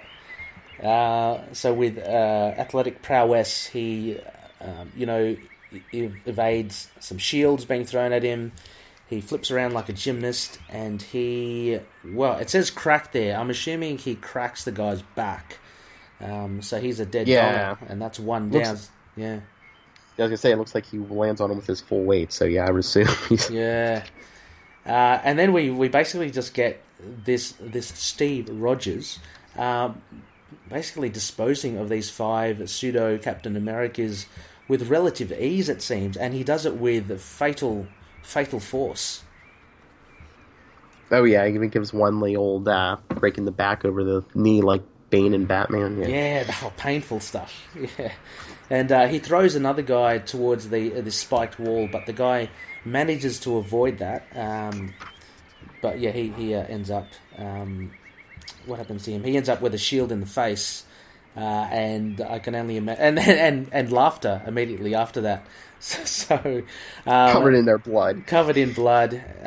Yeah, so not a very good guy, but he lights up a ciggy, as you do, and he walks out wanting more lackeys to train. I mean, this wasn't really a training session for him, was it? It was pretty easy, but no. But yeah, I like his little mention of Taskmaster as well. Great villain.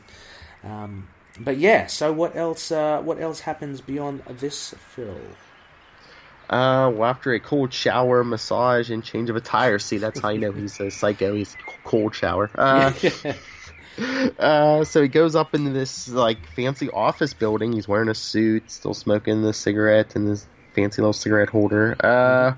He calls Rockwell, like the head of the Commission on Superhuman Affairs, who, it's interesting, we've seen Rockwell before, we've seen him talking to a mysterious figure, but they never really showed who he was talking to until now. Right. Yeah. And, at this point... at this point, Phil, did you know it was the Red Skull? Or... Oh, you probably would, yeah? Yeah, I kind of knew because... I kind of got into Captain America a little after this. I kind of bought this as a back issue like a year or so later. But okay. Yeah. Yeah. Cool. So anyway, after that discussion, we pan to New York City, and what looks like the real Steve Rogers is just there buying the paper. Things are just going on as per usual. There's a mum with a little child. Setting up a scene here. There are some kids there just at a stand. What's happening here? He talks about Inferno, which is a really cool big event that happened. And Steve Rogers is kind of really cool. He's kind of going, why are the mutants always blamed for these things, you know? So and maybe we should have a couple of mutants on the Avengers. Maybe that will help, like, you know, politically for them. So yeah, so very cool. Just a lot of thoughts happening through Cap's head. And then all of a sudden, this delivery truck goes out of control. Yeah. And the guy goes, the effing brakes is out again. Jeez, if they were out before, you get them checked out properly, will you? But anyway, I know. Yeah. So he's had a problem there, but Steve Rogers pounces into action, and we see him in the US agent suit. But this is a question I was going to ask Phil. Are we seeing the origin of the US agent suit as well? Like, yeah. This was this storyline was the first time that was shown, and Steve Rogers was the first one to wear that suit. Yeah, right. Because when the government took his Captain America identity and suit, his friend D-Man had this suit made for him. Okay, cool. Because like an issue or two back, he got his original shield back. Before this, he was walking around with that vibranium shield that U.S. Agent usually uses too. Okay. Yeah, because U.S. Agent's a pretty cool character, I think, and Walker is the he ends up with the mantle of the U.S. Agent. He's an interesting character. We'll get to it, but he has slight differences to Captain America. So anyway, so Captain America manages to stop this potential accident happening. He pushes the kids out of the way of a swerving truck. He manages to... he does a lot. He manages to catch the baby and an apple pie as well, which is flung into the air when the mum and her stroller is kind of hit, I guess, by the truck. She's fine because she's straight away up and about, but good old Steve managed to save the baby and the pie. Yes. Country, apple pie. Yeah, exactly. Yeah, very. Yes. Yeah. So then we go to Fort Meade Special Powers Compound Medical Center. Yes. And this is in the aftermath of the last 2 issues. A villain named Flag Smasher and after John Walker as Captain America tried to stop him. Flag Smasher had it submerged him in waters in the Arctic Circle and basically told Battlestar, go get the real Captain America or this guy dies. Ah, right. And Loonies will know Flag Smasher from the Acts of Vengeance as well. Moon Knight tackles the Flag Smasher. Yes. So there's a little link there to Loonies. So John Walker is basically he's in bed. He's been told to basically rest up, but he pushes away his friends and family. So this gentleman here, Lamar, I'm not familiar with this. Is this Battlestar? Yeah, that's Battlestar. Okay. Yeah. What is he? What's his power? Or he basically went through the same strength augmentation process that John Walker did. So yeah, he's super strong, just like John Walker. Yeah, because you don't see him around anymore. Yeah. Yeah, he worked for Silver Sable for a while after this, and he doesn't get much play anymore. Yeah. So anyway, John Walker says, go away, basically. Mm-hmm. Yeah. Well, he's all mad because Battlestar brought in the original Captain America, and issues back, this group called the Watchdogs had found out who John Walker was the new Captain America, so they kidnapped and eventually killed his parents, and after that he's been getting you think he kind of had a break. He's been getting more brutal and violent.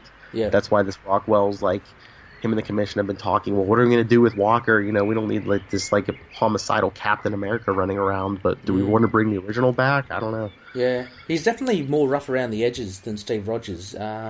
And later on in the West Coast Avengers, he's always depicted as a bit more, as a bit gruff and a bit blunt.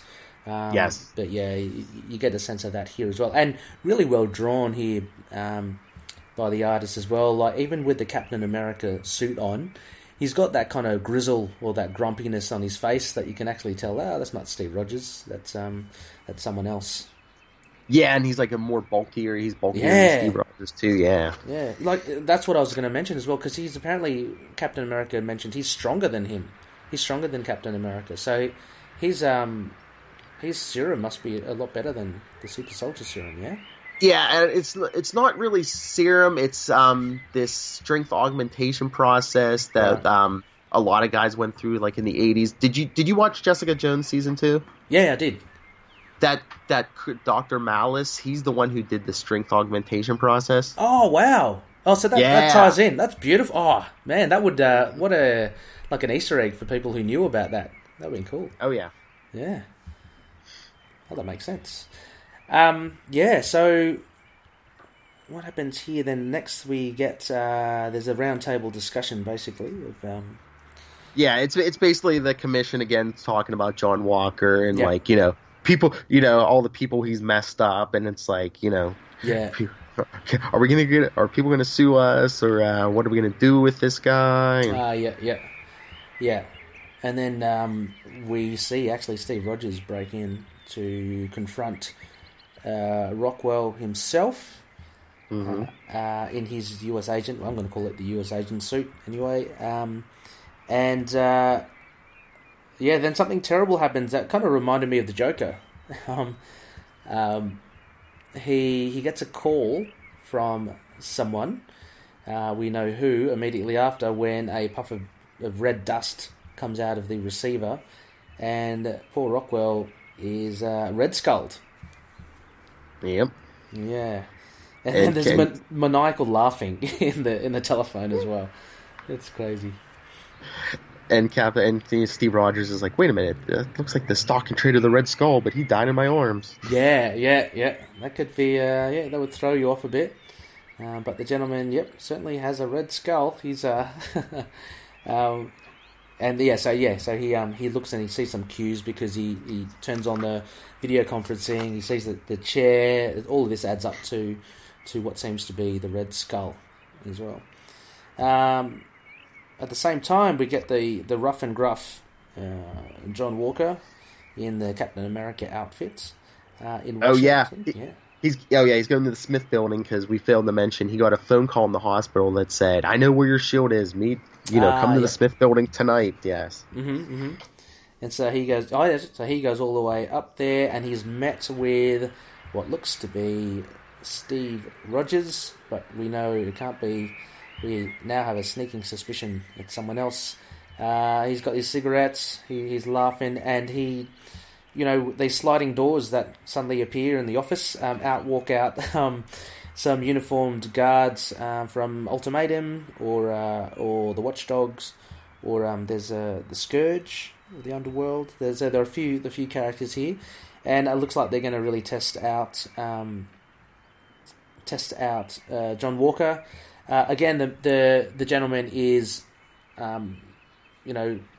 still going by the name of Steve Rogers.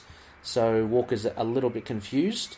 But anyway, so he wants to grab him, but he obviously gets ambushed by these armed agents who are in his way. Yeah, it was kind of a way to show that this mysterious evil Steve Rogers was behind everything John Walker's been through like the last couple months. Because like I said, there's a watchdog there that's part of the group that killed his parents. Yeah. So he is a bit riled up. He is very, very adept with. I can see he gets shot once, but he's fine. John Walker, but he's very athletic, very agile, same as Steve Rogers. Makes short work of the Scourge and uses an office chair as a shield. He basically does really well. He throws the molten chair at the watchdog. That can't be good. And I love this. I love this panel. It's almost what is it? The Shining. He punches through. The dude topples a table. On top of him. Conference tables on top of him. Yeah, and he just punches through it. And it's hilarious because look, they topple the table onto him, and it's pretty much flat on the floor. So it's kind of like Looney Tunes. He's like really flat, but he punches it through it, and then he puts his head through it, saying "party time," and he's going to be dishing out some justice. Yes, and then meanwhile, we saw John Walker just like walk through the front door. Steve Rogers is like trying to sneak in through the parking garage. Yeah. No, he makes his way through. And also, we all get this little, like, you notice that little arm patch of the security guards? It was shaped as a skull. Smith. Yep. Smith guard. That must be a bit of a clue. But anyway, so Steve Rogers comes up and he manages to find a huge flat screen TV with the Red Skull. It's got to be the Red Skull. And anyway, this is where we get the kind of the reveal, and Steve saying, "I thought you died in my arms," blah blah blah, and you say, "No, I am the Red Skull, and I'm also you." And he's not lying, is he? No, because he shows him his face and he says, "Who?" He's like, "Who is this guy who knows so much about me?" Yeah. But what we find in the backup story is basically, isn't that right? Zola, doesn't he clone Steve's body? He basically takes the Skull's brain and puts it into clone of Steve Rogers. Yeah, with the super soldier serum and everything. Yeah, so he literally is Steve Rogers as well as a Red Skull. So he's not a liar. Mm-hmm. He's very good.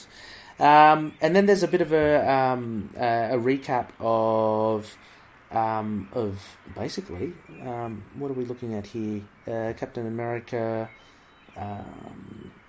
Basically, right before Steve Rogers lost a job, he fought a guy named the Super Patriot who was John Walker. Yeah, okay. And he's like, He's like, and so that this is the guy I got to take over your job, and he's all brutal. You know, he killed Professor Power, and he's killed a bunch of watchdogs in your name, wearing your suit.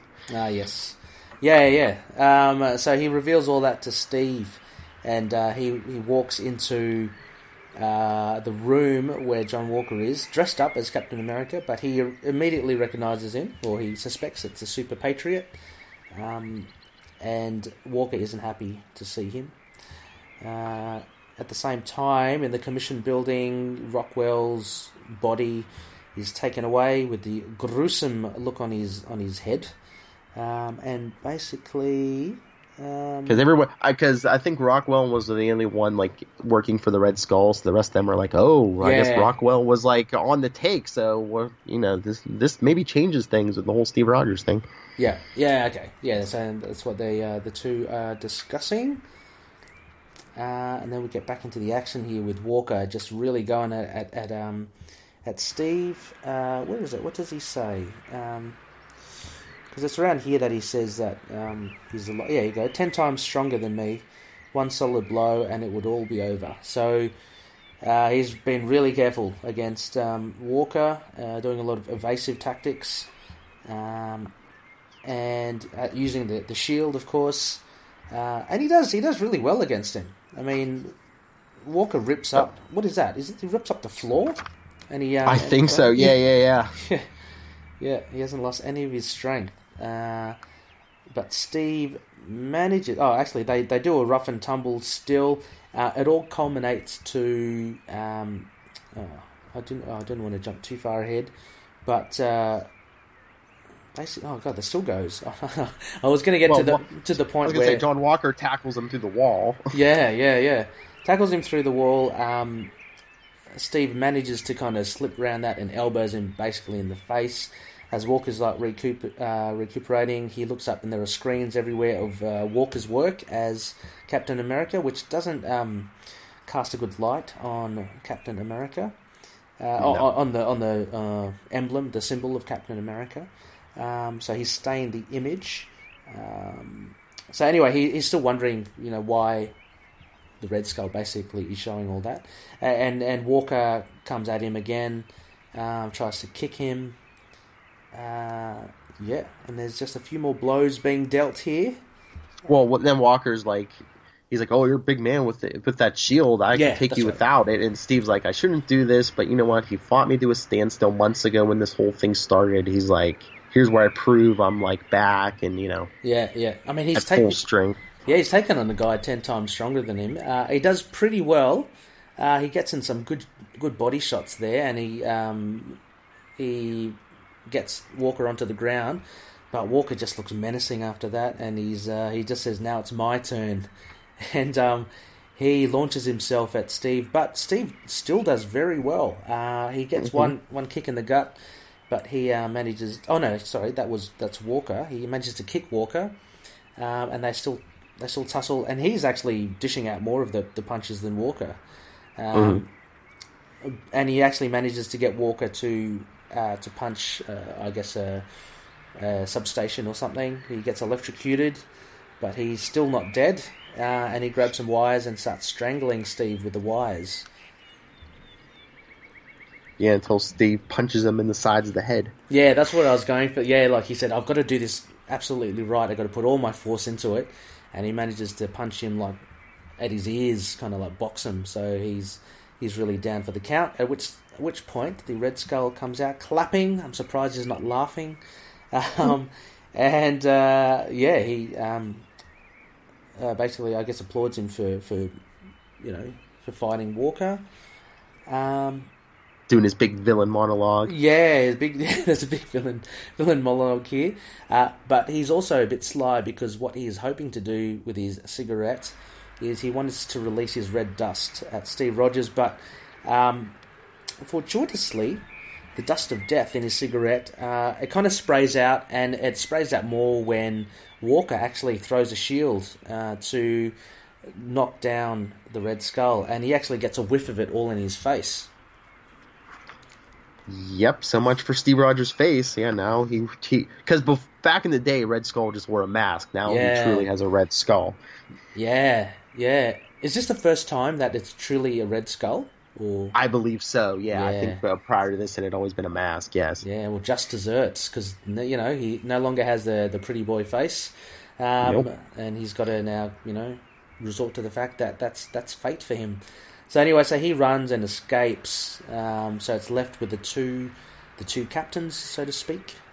And yeah, this was really cool. And then they're kind of faced in front of the committee, and basically Steve says he doesn't want his clothing back, to the surprise of them.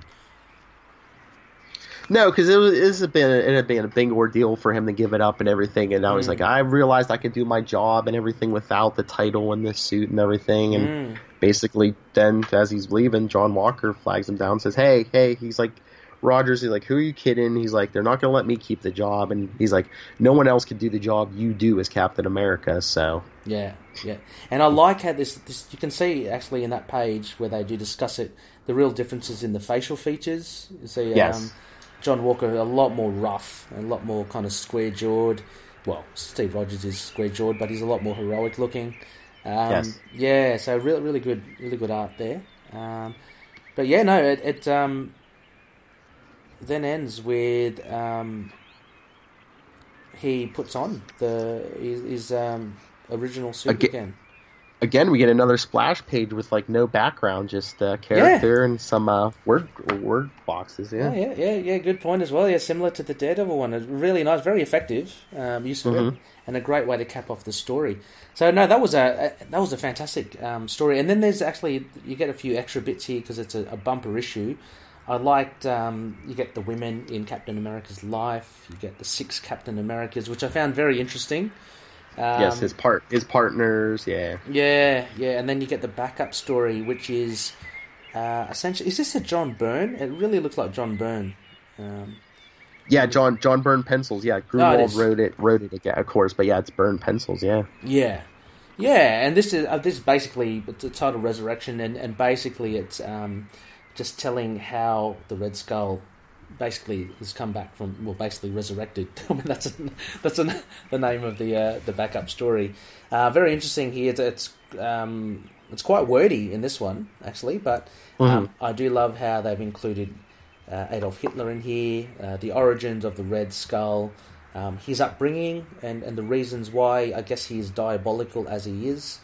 It goes into the cosmic cube, stuff that kind of touches in the MCU films, which is I found really good. And yeah, you basically there's also what's her name?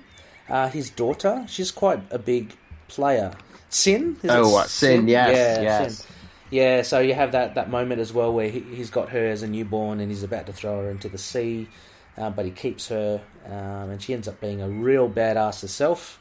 And then just a couple of adventures that you see him like with him going toe to toe with Dr. Doom and such. This is when they go have a fight on the moon. That'd be a pretty cool one to see. Yeah, I never read that, but that might be from. I think he was in a few issues of that. There was like a supervillain team up book back in the day. Yeah, I mean this backup story is it's a little bit of a it's a nice little anthology of a recap. It's like the Red Skull's greatest hits, like leading up to his first death. Yeah, exactly. But it just ends with obviously the dying in the arms of Steve Rogers, and being reborn basically with a new body. And as you alluded to before, he's got the skull there, the skull mask, and he chooses not to take it. But we know eventually. His face becomes a Red Skull anyway, so would have protected his face. It would have, exactly. So he fell down on that point, didn't he? Yeah, so a very good, very cool issue here, Phil. Fantastic. It's no reason why. I mean, so these 4 obviously are these would be your top 4 books. I know it's a hard thing to try and figure out, but I know you probably have another 50, 100 that you'd love to take onto the island as well. It's a very hard thing to try to distill into 4. But yeah, it was really hard to pick, so I figured, okay, let's pick some. There's stuff from early on when I first started reading, and I figured these were old enough. A lot of people may not have read them before. Well, they certainly are good, and as we said before, these are great issues for loony listeners out there who may not necessarily collect the titles and now might be interested in checking it out. These are all seasoned heroes, so we've got the Flash, Batman, Daredevil, and Captain America. But still, if you are more of the modern ilk, maybe it is worthwhile to check out the older runs, because there's a lot of